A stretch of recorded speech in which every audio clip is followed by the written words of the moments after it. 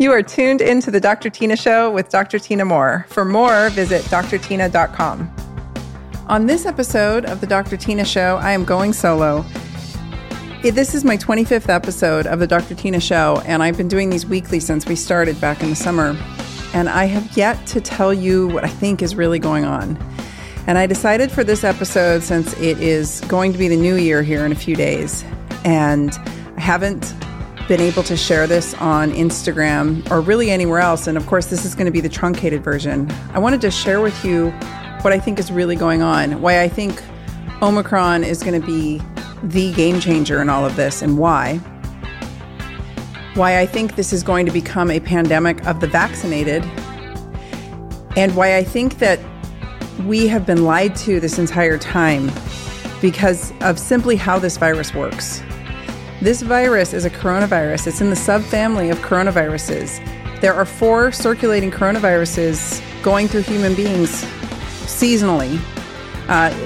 It's not the same one every year. There's 2 alpha, 2 beta, and they will circulate, and they give you the common cold. And when this all started, I knew how coronaviruses worked, and I knew this was a coronavirus, so I figured it couldn't be that different. And yet this entire pandemic has been handled like we're dealing with some kind of alien species that no one knows what to do with. We have been denied early access to early care. We have been denied effective therapeutics that were cheap and inexpensive and helpful. Is it going to kill you? If it's not going to kill you, you might as well try it. And yet we've been denied that. This has become politicized. Looking back, I can see now that there was a very clear and concerted and organized effort to silence those of us who were trying to help. And much of it was coming from within our own professions and our own colleagues, which really makes me wonder what was going on. There were large accounts that were coming in and attacking us and slandering our names. I've had some of these accounts looked into, and I know that these people were shills for the left. I'm not a political person. I am very much an independent, and I'm more of a libertarian than anything else. If you can look at a libertarian as someone who stands in the middle and just wants to be left alone. But unfortunately, that term has been demonized as being someone who's a white supremacist. So it doesn't matter what I say if people have made up their opinion. But what this pandemic has shown me is how completely incapable human beings are of critical thinking, and how easily and completely and quickly they are brainwashed. I knew we were gone. I knew it was just gone after the first 8 weeks, because it only takes that long to hardwire the amygdala for fear. And those people who were so obsessed with what mainstream media was saying to them and with the fear, they were getting their dopamine hits every single night, right?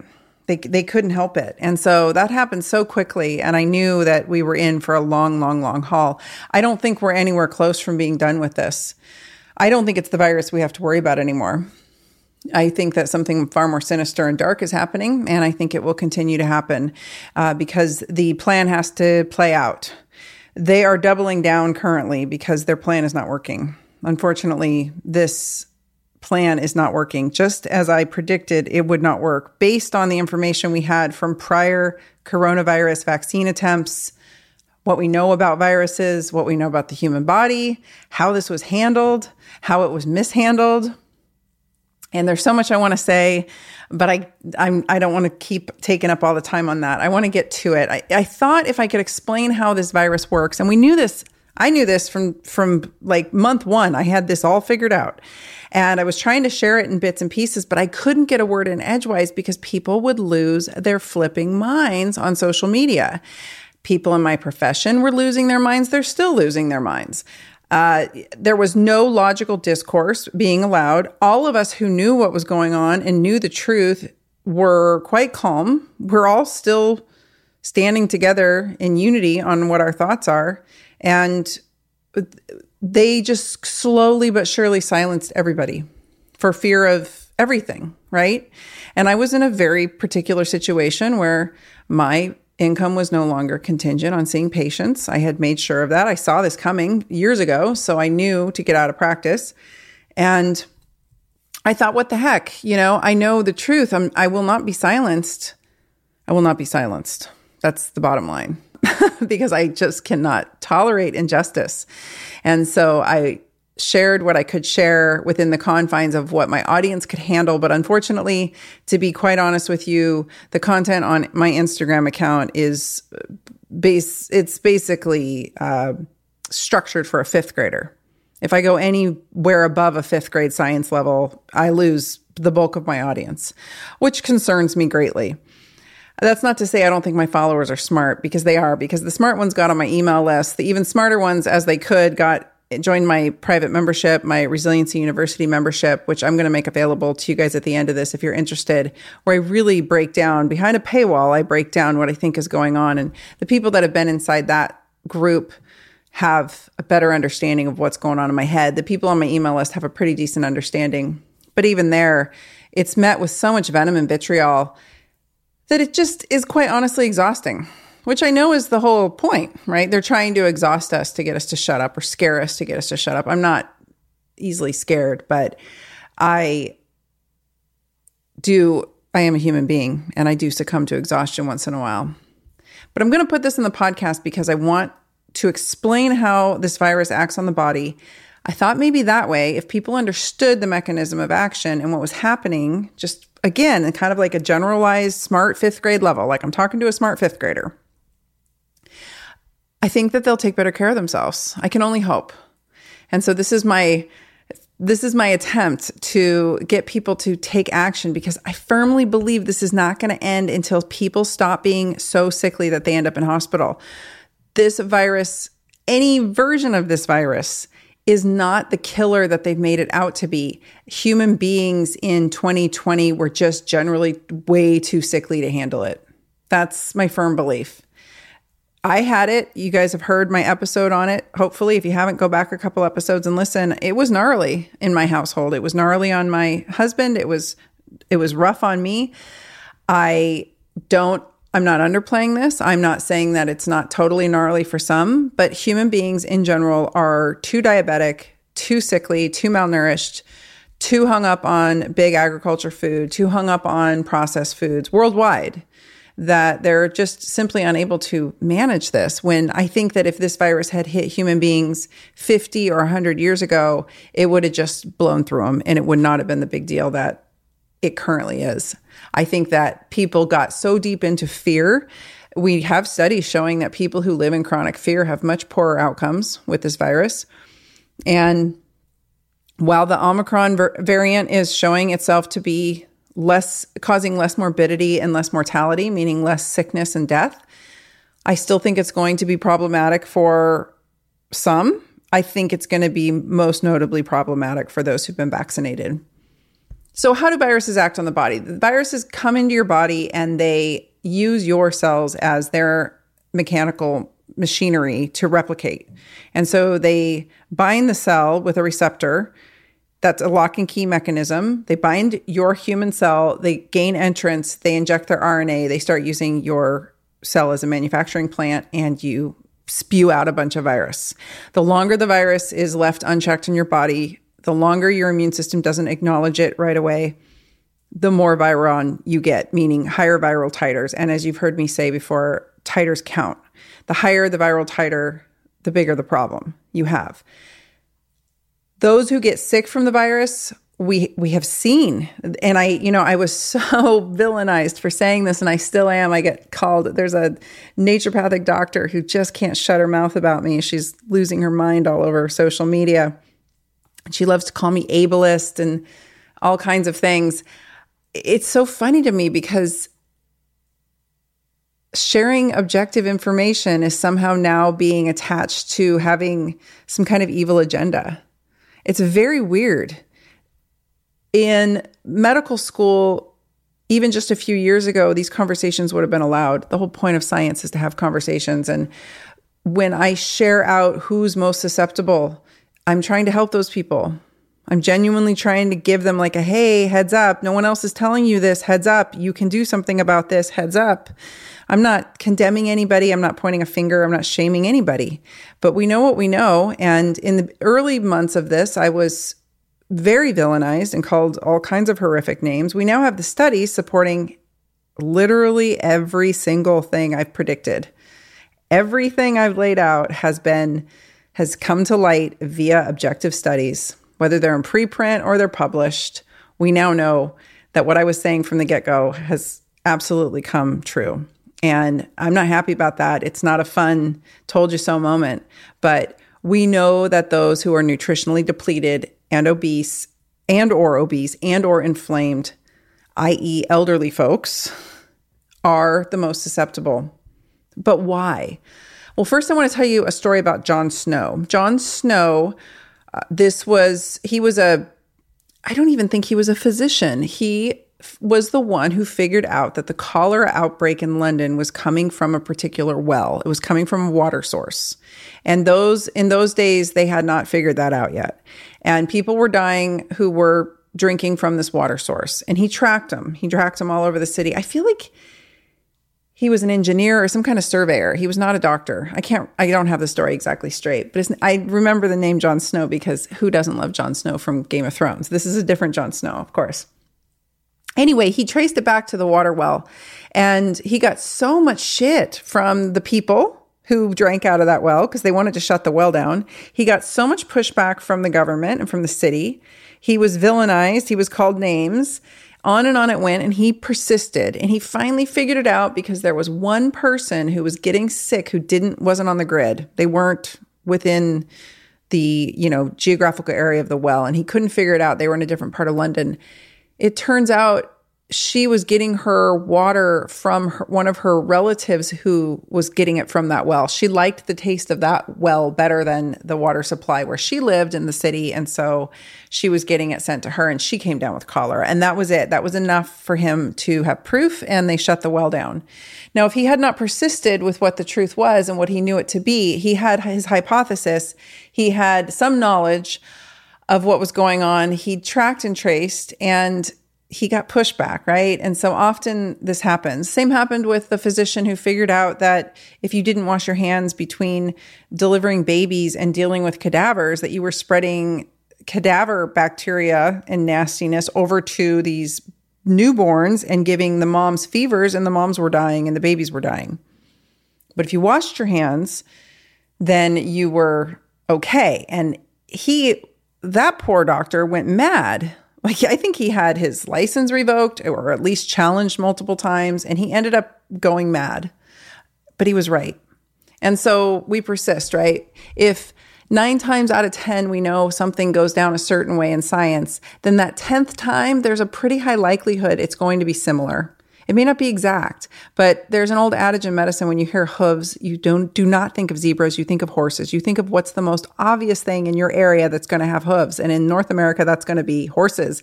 You shouldn't be thinking zebras. Now, every once in a while, it's going to be a zebra, but generally not. And so when this coronavirus thing happened, everybody's like, oh my God, it's an alien zebra. And I'm like, no, it's still just a horse. Let's figure this out.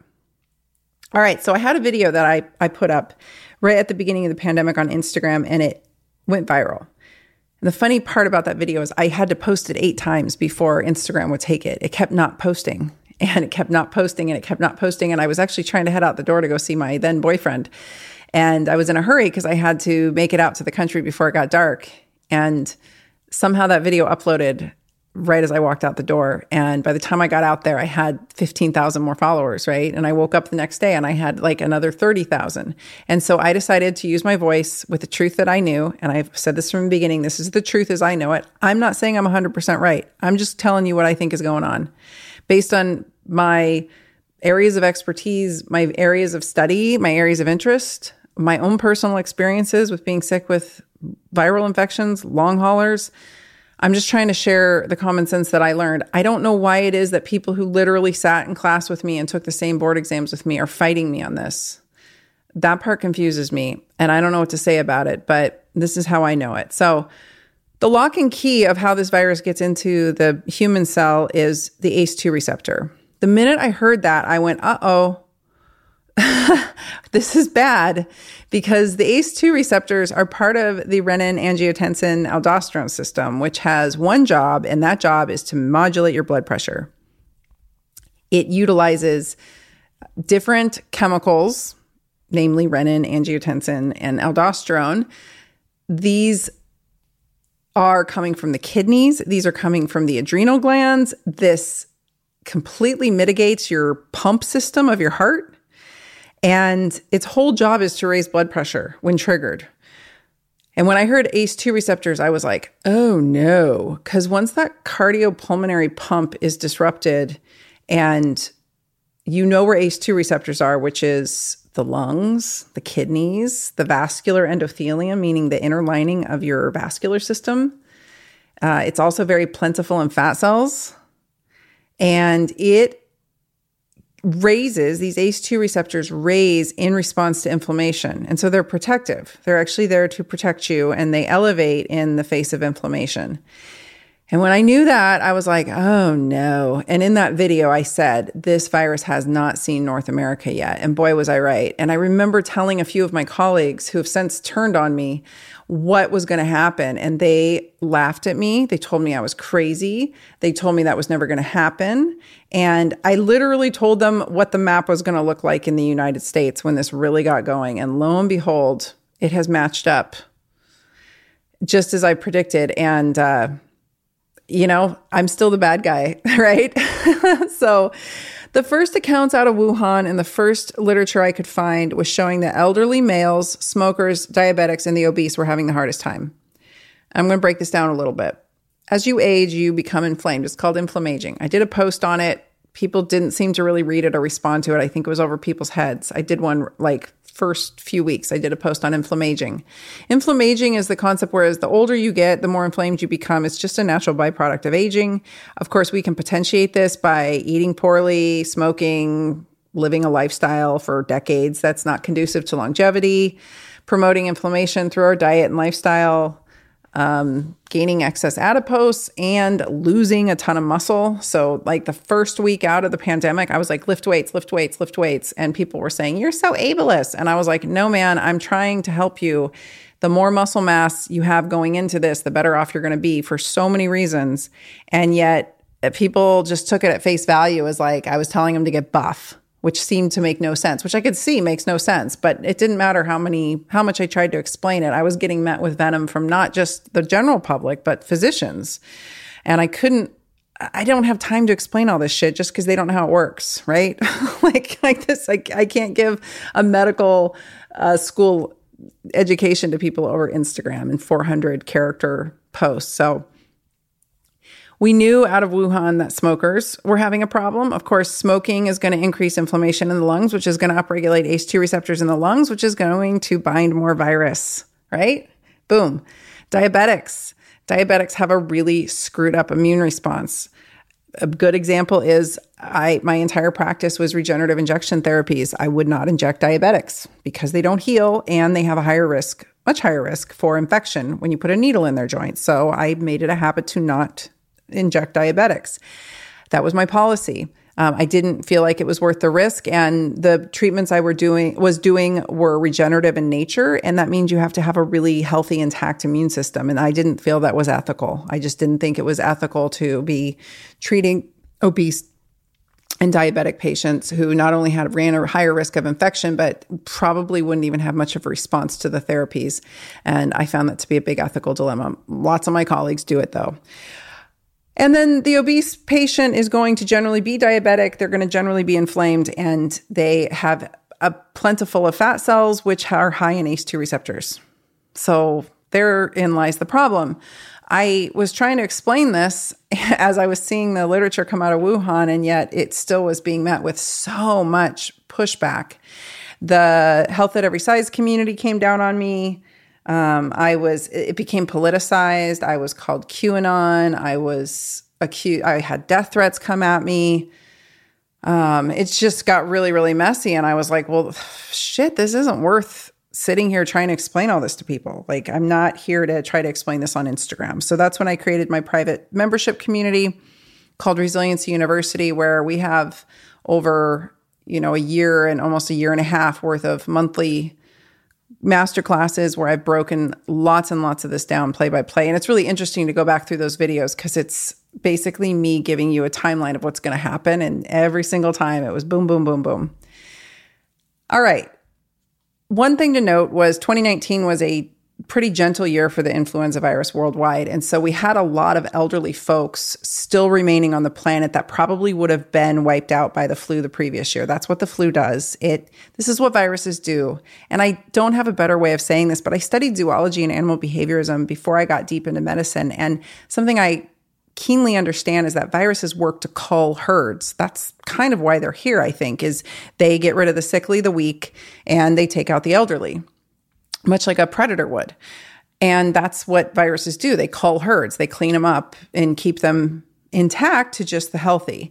And some people want to assign emotion to that, but biologically, that's the best way systems should work. I mean, that's simply how biological systems run. And I'm not saying this as a really healthy person. I'm saying this as somebody who probably would have been culled. And I almost was several times in the past. So I'm not speaking from some high horse mountain of like, oh, I'm so perfect. I was that sick girl. I was that sick girl who, when I was in college, was told that, one more good virus was going to take me out, because I was already really, really, really sick with a virus that only impacts heavily HIV patients, and I was not HIV positive. And so they couldn't understand why I was so immunocompromised that I was getting hammered by cytomegalovirus. Anyway, back to the elderly folks. In science, this term, is distasteful as this is, the term is called dry kindling. Dry kindling is what the prior flu season, or what a flu season would burn through, right? Viruses don't want to kill their host. They simply want to potentiate themselves. They want to, especially these upper respiratory viruses, they like to live in the lungs. This is why Omicron is even more infectious, is because it likes to live in the upper lungs, and it's less deadly because it's not really going into the lower lungs as much. But when it's in the upper lungs, guess what? You're spewing it all over the place with aerosolized travel. And that's the other thing that nobody would talk about in the beginning with coronaviruses. We knew, anyone who'd studied coronaviruses knew upper respiratory viruses like that are spread via aerosolization, and yet the CDC and everybody was coming out saying, oh no, it's just droplets. It's just droplets. And I'm like, no, dude, if you're in an elevator and you're talking and you're aerosolizing all over that elevator and someone else gets in 5 minutes after you and the air hasn't settled, which it probably hasn't, it's still there. That's not reason to go mask up and be more afraid, which everybody took it as. That's more reason to actually just accept that there's no hiding from this. We're not going to hide. There's no human intervention that's going to stop this. The plexiglass barriers are a freaking joke, and the masks really aren't cutting it. And we are seeing study after study to show that it's just not cutting it. It's not doing what we hoped it would do. And so we had a lot of dry kindling left around in 2020 from the prior flu season. And so we had a lot of elderly folks that were available for a virus that was virulent to wipe out. I don't have a nicer way of saying it. That is the objective way of saying it. That is what it is. And it happened to be doubling down on obese, diabetic, inflamed people. And guess what? North America is full of. I mean, quite frankly, the bulk of our country is either obese or overweight, and 88% of them are metabolically unsound, meaning they're sitting in some version of diabetes or prediabetes. So it's a freaking shit show is what it is. And if they would have doubled down, if the public health departments would have doubled down on getting healthy, people maybe could have done something for themselves. But what pisses me off to no end is that this was never talked about. Not only was it never talked about, but information was coming out from all around the world in real time. During that time, I was reading it, very early pandemic. I was reading about ivermectin. I was reading about hydroxychloroquine. I was reading about fluvoxamine, which we're just hearing about recently. We've known this from the start. I called my mom and said, hey, somebody that we love who we were concerned about is actually on fluoxetine, which is Prozac. And I said, they're protected to some degree, it's looking like in the studies, because of the fluvoxamine, which is a very similar mechanism of action. Again, if 9 times out of 10 something is showing itself to be consistent, then the 10th one is probably going to have some relation to that, right? That's how science works. You have to keep your head level, and you have to be like, all right, well, if A is A and B is B, then C must be close to being a C, right? These are the things we have to consider when we're doing science. This episode of the Dr. Tina Show is brought to you by my personal line of products that you can find inside my online store. We can all use a bit more resilience right now, so I bottled it. Resilience is an optimal adrenal support to promote energy and stamina. Resilience features a comprehensive blend of nutrients and botanical extracts targeted to support the body's responses to stress. It's designed to promote adrenal physiological functions by supporting the adaptogenic response to promote optimal energy production, stamina, and the management of everyday stressors. Adrenal glandular tissue sourced from Argentinian bovine to safeguard purity rounds out the ingredient profile. While I can't make any specific health claims, tell you how to dose it, or make individual health recommendations, I can tell you how they work. As always, check with your provider before beginning any supplement regimen. Listeners of the Dr. Tina Show can enjoy 10% off Resilience by using the code RESILIENCE10 over inside my store at store.drtina.com. That's DRTYNA. Again, head to store.drtina.com and use code RESILIENCE10 for 10% off. All right, so let's back up. Again, we've got 2019 giving us a whole lot of dry kindling.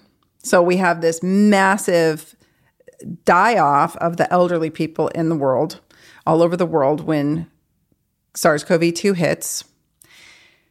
It binds the ACE2 receptor, which is like, oh shit, I'm going to talk about that a little bit more here in a second. We know who it's hitting the hardest. Clearly, we know who it's hitting the hardest. Elderly males. The male part, what's that about? Androgens, high testosterone. That can cause a lot of inflammation. And as men age and their testosterone, or let's put it this way, as they gain belly fat, that belly fat contains an enzyme called aromatase, which turns your testosterone into estrogen. It can lead to a more inflamed state in a male. It can lead to a more inflamed state in a female.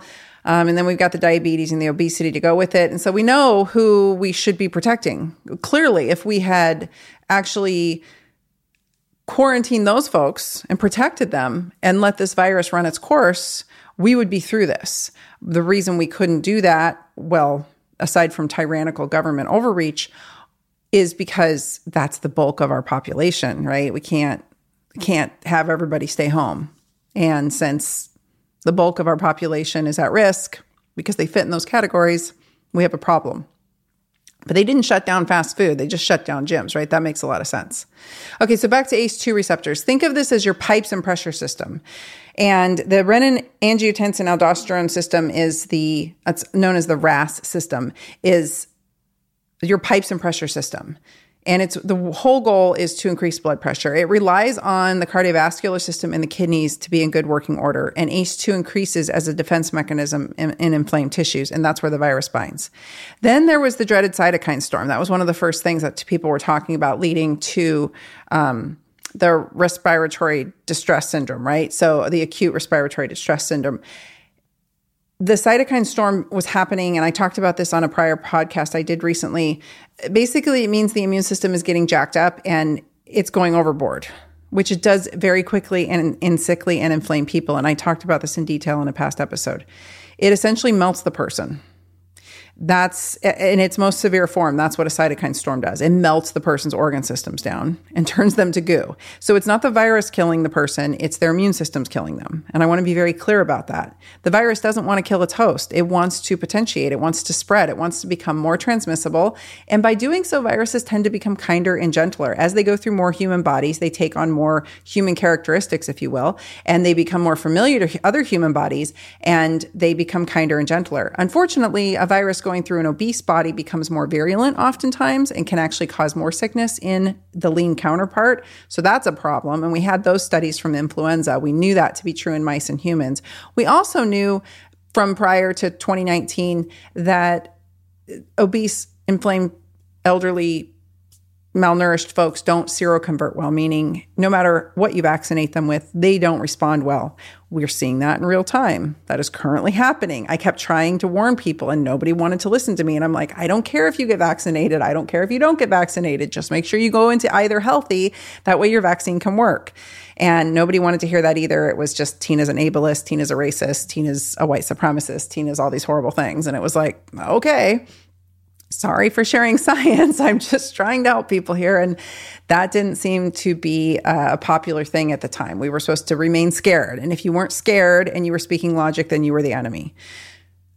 So the cytokine storm happens, and I talked about this in 2 episodes ago. Basically, the way this virus works is it comes on early like a ninja. It bypasses the natural killer cells. It creates autoantibodies to your interferon, which is your signal. That's the big signal that gets sent off to the rest of the immune system to rally in an organized fashion. And it infects your macrophages, which are your gobbler Pac-Man white blood cells. And macrophages sort of do a seek and destroy. And when they find an invader, they go rogue and they can create a lot of havoc. And so this whole system needs to actually be working and well orchestrated for it to not be a total shit show. And yet SARS-CoV-2 comes in and builds autoantibodies against your interferon, bypasses your natural killer cells. Most people, as they age and become more sickly, have poor natural killer cell defenses anyway, and then it infects your macrophages and makes them go rogue. So that's a mess. It also infects fat cells, and it causes pre-adipocytes to go rogue and become pro-inflammatory. So the cytokine storm begins several days into the illness because the body didn't recognize the virus early on when it should have. And by the time it's figured out it's been invaded and that there's invaders in the castle, it goes berserkers and it creates a cytokine storm. And that's just a fuck all mess.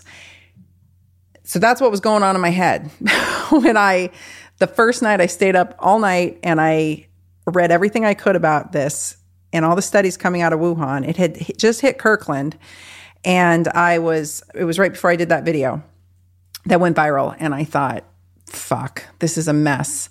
It basically blows out your pressure system and it melts your organ systems via the cytokine storm while it's doing its ninja bypassing of your immune system that later causes it to go bonkers and not really catch up. And the whole thing just made me very concerned. And that's what I was trying to express early on. I think some of you got it. I think some of you ones that were there hanging in there with me while I was trying to explain this without freaking everyone out. I mean, I couldn't say the sky was blue without people attacking me at that point. And so it's calmed down a bit now, but not terribly much. So it's a pretty horrid virus, right? But wait, here's this. What did I just say? This is all assuming that the virus kills you. It doesn't. It's your immune system not working right. That is what's killing people. And your immune system quickly, I believe, goes autoimmune and begins to cause a lot of problems in the endothelium in the vascular system. I think at the end of the day, SARS-CoV-2 is an autoimmune endothelial problem. Vascular endothelial problem. I think that's at the end of the day why it becomes so deadly for some. And some people, if you go listen to the episode I did 2 episodes ago, so that would be episode 23, I talked about this, why some people get sicker than others. And it's not all because of your lifestyle. Some of it's to do with prior exposure history to coronaviruses. Part of it's to do with autoimmune disease, propensity, and other things. So yeah, this is a pretty gnarly virus. This worst case scenario, though, if you get COVID and you're going to die narrative that people, I mean, it's ridiculous. People are, when I tell people I had COVID and survived, they're like, you didn't end up in the hospital. I mean, they're really convinced. And whenever anyone says that, I'm like, wow, you watch a lot of news, which immediately makes me not trust them or think that they're intelligent. Anyone who watches the news every day is questionable, in my opinion. I don't talk to people like that. I don't hang out with people like that. If you can't see that you're getting propaganda force fed down your throat, then we can't be friends. So this certain death narrative assumes that someone is a hot mess of health. Healthy people who were metabolically sound were not really having any big issues. And even someone like me, I mean, I barreled through it in the first 5 days. I'm wondering now, looking back, I took all the drugs that we're not allowed to talk about. I took all of them. And I'm wondering if I didn't just have a reaction, because when you put an parasitic drug into somebody at high doses, it can cause a lot of, I mean, drugs are drugs. They're never my favorite thing to do, especially at high doses. So combo that with hydroxychloroquine and with a Z-Pack, and, you're potentially killing off a lot of things inside the host body, and that can cause what's called a Herxheimer reaction. So part of why I think I was laying on the couch having fevers and feeling so awful was I was not only mildly poisoning myself with pharmaceuticals, because all pharmaceuticals are somewhat poisonous, but I was probably killing off some parasites and some other things in my gut, which was making me feel pretty sickly as I was processing that. So who knows how much of it was COVID and how much of it was just a reaction to like the handfuls and handfuls and handfuls of pills, along with tons of supplements that don't make you feel so good all the time either. So, but either way, it hits everybody differently, and we all have our reasons for that. It's not a thing to be ashamed of. I think if you're actively doing everything you can to get your lifestyle in order, and you're lifting weights and you're sleeping well and you're eating nutritionally most of the time and you're not hogging it out on alcohol and on junk food all the time, then in sugar, refined sugar, which everybody seems to be totally addicted to, then you should be okay. That's what we were seeing, right? Metabolically sound people were really having no big issues at all. So what about healthy people? Everyone came, well, what about the healthy people who are dying? My friend was a marathon runner in his 40s. Well, marathon running is pretty oxidative. So anything that's going to be highly oxidative to your system is probably not a good idea. We knew that pretty early on, right? If it's attacking the endothelium of the vascular system, we don't want to inflame that and piss it off. So anything that you do to excess, overtraining of any kind is going to put you in an oxidative state. That goes for Orange Theory. That goes for anything that, boot camp style stuff that makes you just pour out sweat all over the floor. You're taxing your system, and a taxed system doesn't do great with viral infections, especially gnarly viral infections. And then there was that young bodybuilder who died or lost a ton of weight and became emaciated. Well, we know that many viruses can be wasting, right? They're catabolic. They chew up your tissues. COVID completely ate my butt. I mean, I had a pretty healthy sized butt and now it's gone. And I'm building it back. It ate all the muscle off my butt. It took 20 pounds off my husband in no time flat.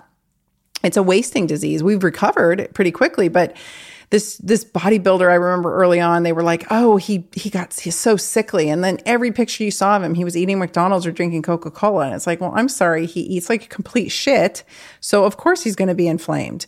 And so this is what this silly narrative, people want things to be so clearly defined, black or white. It's got to be clear, or else it just has to be one way or another. That's just not how science works. It's shades of gray. So you could physically look very fit, but be incredibly inflamed for various reasons, whether it's your diet, lack of sleep, disrupted hormones, overtraining, doing highly oxidative and metabolically taxing things like running, cycling, boot camp, whatever. The other thing that got me going about this virus that made me go, something is not adding up, was that early on we were hearing about this furin cleavage site, which was one of the mechanisms of how it gets in the cell. And to my knowledge, there are not furin cleavage sites on any coronaviruses that are naturally occurring. So that's weird. And then there's the entire electrical system of the body. When the renin-angiotensin-aldosterone system gets out of whack, you don't resorb your sodium at the distal tubules of your kidneys, meaning you pee out your sodium. If you don't have enough aldosterone, you pee out your salt. And so people who have problems with their adrenal glands will sometimes be low in aldosterone. I've seen this clinically, and they end up just dumping all their sodium all the time. They sweat out all over everything. They sweat out all over your table when you treat them, and they tend to be shaky. They tend to be anxious. They tend to just have a lot of fatigue issues, and often that can be attributed to this low aldosterone. And that, because the aldosterone is made in the adrenal glands, it goes to the kidneys. It keeps the distal tubules of the kidneys from peeing out all your sodium. It helps you retain and reabsorb your sodium there. Well, if you're peeing out all your sodium and all your cells of your body run on your sodium-potassium pump, I mean, pretty much everything is contingent on the sodium-potassium pump. Now your entire electrical system's blown. So the virus comes in and it blows out the pressure and pump system. It blows out the electrical system, and it causes massive inflammation in pretty critical areas like the cardiovascular system and the lungs. And it causes cytokines, or can potentiate in an unhealthy body a cytokine storm, and that cytokine storm eventually starts to melt its person. Remember I said it infects macrophages, which are the Pac-Man gobbler white blood cells. Those macrophages start to get glommed up in places. So they end up in your kidneys, they end up in your lungs, they end up just kind of dying off, and they're big. And so now the body is trying to clean that up. And in that cleanup, you get more of a chemical nightmare happening because that process is somewhat inflammatory. So by the time the body figures out what's going on, you've got a bunch of dead soldiers laying around and the body's trying to clean up the dead soldiers, but that can be very inflammation bringing and very much a bit of a problem for the host. And then there's your HPA axis, your hypothalamic pituitary adrenal axis. That is so contingent on all of these other things working.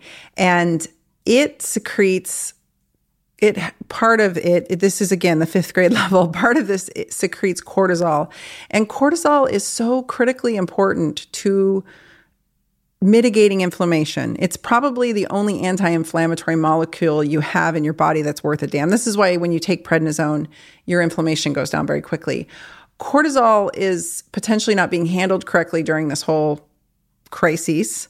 And if you ask an ER doctor, they'll tell you they always have cortisol on their crash cart, or cortisone, I should say, or some form of it, because if a patient starts to crash and you pump them full of this, they'll usually recalibrate. It's that critical to the system. And so that system's getting all jacked up. Let's add another level of problem to this endocrine system sort of failure. The virus attacks the pancreas. The pancreas is responsible for modulating blood sugar. Remember, I said diabetics are having a hard time. That's because gnarly viruses do this, but this one also, we know this one does it. It comes in and it actually puts you in a transient diabetic state. So it elevates your blood sugars because your body's trying to fight and it needs all the help it can get. And so it puts you in a transient diabetic state. Unfortunately for diabetics, whether they're type 1 or type 2, it doesn't matter. Anybody who's got sort of a brittle blood sugar, I will say. So the type 1s don't get upset because sometimes there's like a mama of a type 1 and she always flips out. I mean, it could be one of 100. They always flip out whenever I talk about this because they don't think I understand how type 1 works. I do very clearly understand how it works.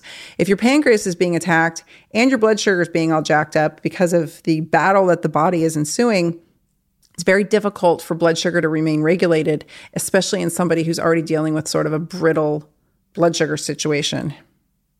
So unless somebody is like very metabolically balanced, regardless of what kind of diabetes they have, and by the way, type 2 is completely a lifestyle diabetes. It's an induced by lifestyle situation. There's really, I mean, yes, statin drugs can potentiate it and some other things, but bottom line is it very much comes down to how people eat, sleep, and exercise and live their lives. So now we've got somebody going into a further diabetic situation, which really starts to create a lot of havoc inside the body. And so the whole thing is happening in real time. And the bottom line is everything kind of turns on into a fire, if you will. That's the real quick and dirty of it. And the whole while of the early part of that, viral replication and titers are going through the roof because the body doesn't even know that there's an invader in the castle. And by the time it catches up, all these other states are happening. The diabetic state, the electrical system's getting fritzy, the pump system's getting fritzy, and boom. To add insult to injury, my experience, and I have since paid attention and asked everybody, within 2 days, my brain was gone. And that's very concerning. When a virus comes in and hits you and you lose capacity to think well, you start to make very poor decisions. The problem with that is in the animal world, in zoology, an animal will go off to curl up under a bush or under a tree or in a cave, and it will try to hunker it out. If it's not making good decisions, it's probably going to get eaten, or something bad's going to happen to it, right? And you just don't make good decisions from early on, which is a bad place to be when you're really sick. You don't really know how sick you are at that point. The apathy was real. The apathy that my husband experienced was the most concerning symptom he had was because I couldn't get him to take anything seriously because he was just in a delirium and he was sick and he was very apathetic. It's a dangerous place to be when you're sick. And then there's the way we handle fevers in this country. Fevers are your friend. Fevers are there to burn the enemy out. And we don't want them to get too high, but truly, I mean, of course, ask your physician and sadly, most physicians think they should quench a fever with Tylenol too, which is the exact opposite of what I believe anybody should do. So what's a safe fever? for kids, they really can rock it out. Ask your pediatrician. And that seems to be appreciated in the pediatric world. But in the adult world, it's like, oh, we just want you to be comfortable. Here's your ibuprofen. Here's your Tylenol. Just make sure you catch that fever and knock it out. And it's like, no, man, you need that fever. I get stoked when I get a fever. I used to be so sickly, I could not mount a fever. Talk about sickly. When you don't mount a fever for 15 years and then you learn how important fevers are, you become concerned. But I am grateful to say that I'm healthy enough to be able to mount a fever now. So when I do, I rock it out. I wear a hat, a scarf. I did a whole episode on what I do when I'm sick, or how I dealt with COVID too. And you can go back and listen to that. But I really, really rock that fever out and I roll with it. And so we quelch the fever, which is the body's main mechanism of burning the invader out. So now the invader gets to even have higher viral titers and continue to go bypassed by the immune system. You see the problem. So we've come full circle. And what is it about Omicron? Why do I think Omicron is a game changer? Like I said, I think it sheds light on the truth. If one were to only look, it is not a big deal, generally speaking, to those who are healthy. It's even less of a deal than any of the other variants have been. And most of my friends who are very metabolically sound had nothing more than a day or two of slight discomfort or a little bit of misery, and then they were done. Did they get some help with some of the pharmaceuticals? Yes, some of them did. Some of them didn't. Depends on what time period they had COVID. But I think that if society has not already identified that COVID is hitting preferentially like the bulk of the deaths and the bulk of the people who are ending up in hospital, if they want to use that game of, oh, if you're not vaccinated and you're glomming up the hospitals, well, actually, it's a pretty specific type of health condition that is ending up in the hospital. And that's not a fair argument. I don't even think that argument should be made. If people end up in a hospital, they need hospital care, they should get care. That's called being a good doctor, right? But we know who is being most hit and impacted by this. And yes, there are a few outliers and we can call them the zebras. But for the most part, we know who's most being hit. And we know that for the bulk of the population, otherwise not having a hard time with it, COVID in any form has been nothing more than a difficult cold for them. For some, it's been a more gnarly cold. It was a bit of a gnarly cold for me. It was a little flu-y, coldy, like gnarly. But it wasn't the worst thing I've ever seen or done. It was the sickest my husband's ever been. So again, it hits everybody differently for different reasons. But I think Omicron is really the game changer here because it's definitely shedding light on the fact that this is not a big deal for someone who's healthy. I do believe it is going to continue to impact those who are most susceptible and be a challenge for them. I think that is going to continue, especially because it's more transmissible, far, far more transmissible. Again, it's less virulent. They become kinder and gentler over time. Coronaviruses do this a little more slowly than influenza viruses. So I wasn't sure how fast this one would mutate into a kinder, gentler endemic situation. But in my opinion, this has been endemic from the start, meaning it's gotten around. It's never going away. I've been trying to say that. I got met with so much hate for that. Like, it's never going away. Everybody's going to be exposed to it. Anyone who's hiding out thinking they're not going to be exposed to it is a fool. Everybody will be exposed to this eventually. It's just a matter of whether they even get sick from it. If they have great natural killer cells, they'll knock it out. You can go listen to the episode I did on this. I don't want to take too much time on it. Some people are not going to become sick at all. Some people are not going to have symptoms at all. That doesn't mean they're even carrying it around. Some people have low viral titers and mild symptoms like a headache or some joint pain, and they might be somewhat contagious. I do believe there are pre-symptomatic carriers.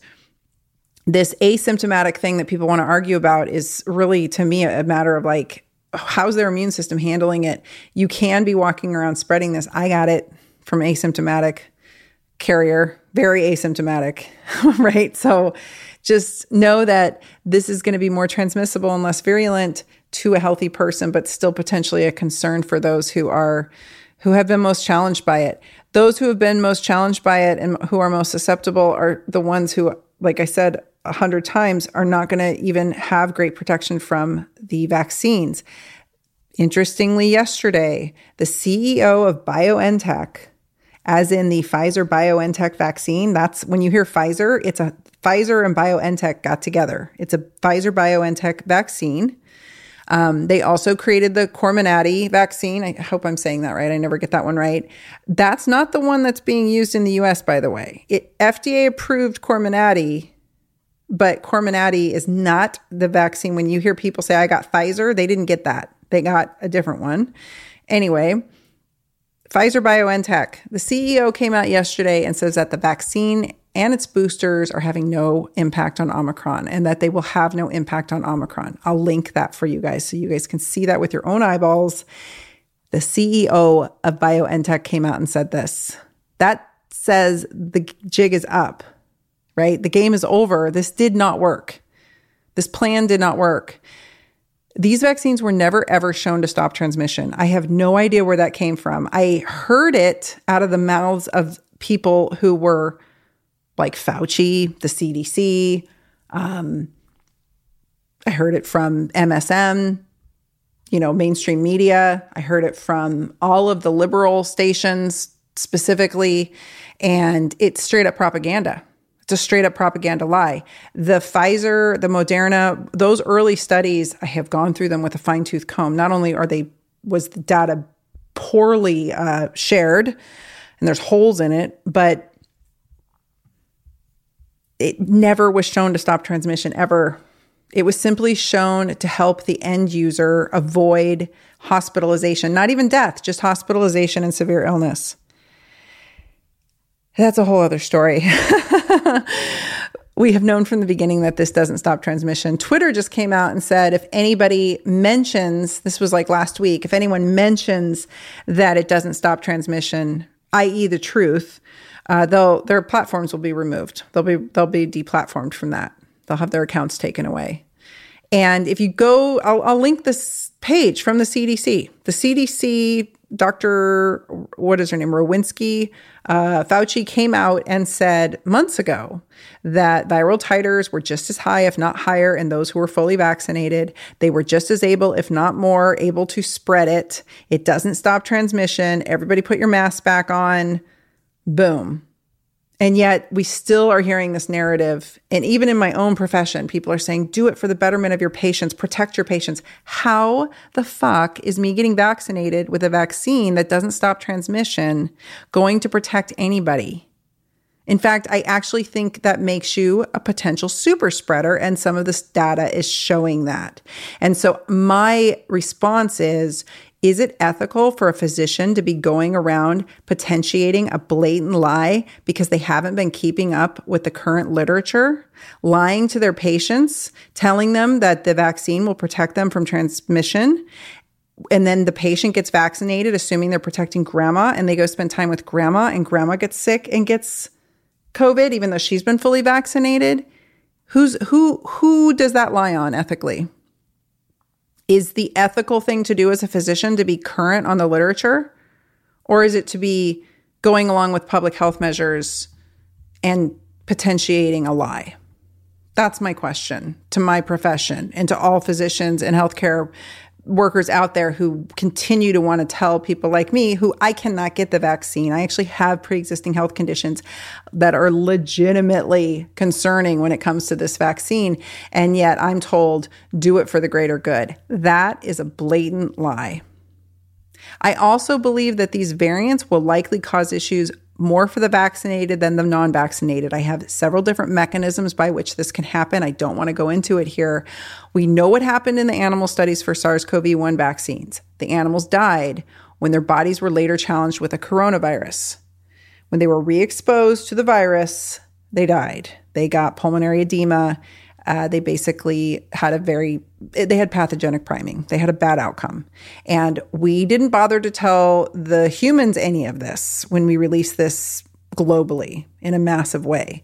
I think we're seeing some pathogenic priming and some antibody-dependent enhancement already.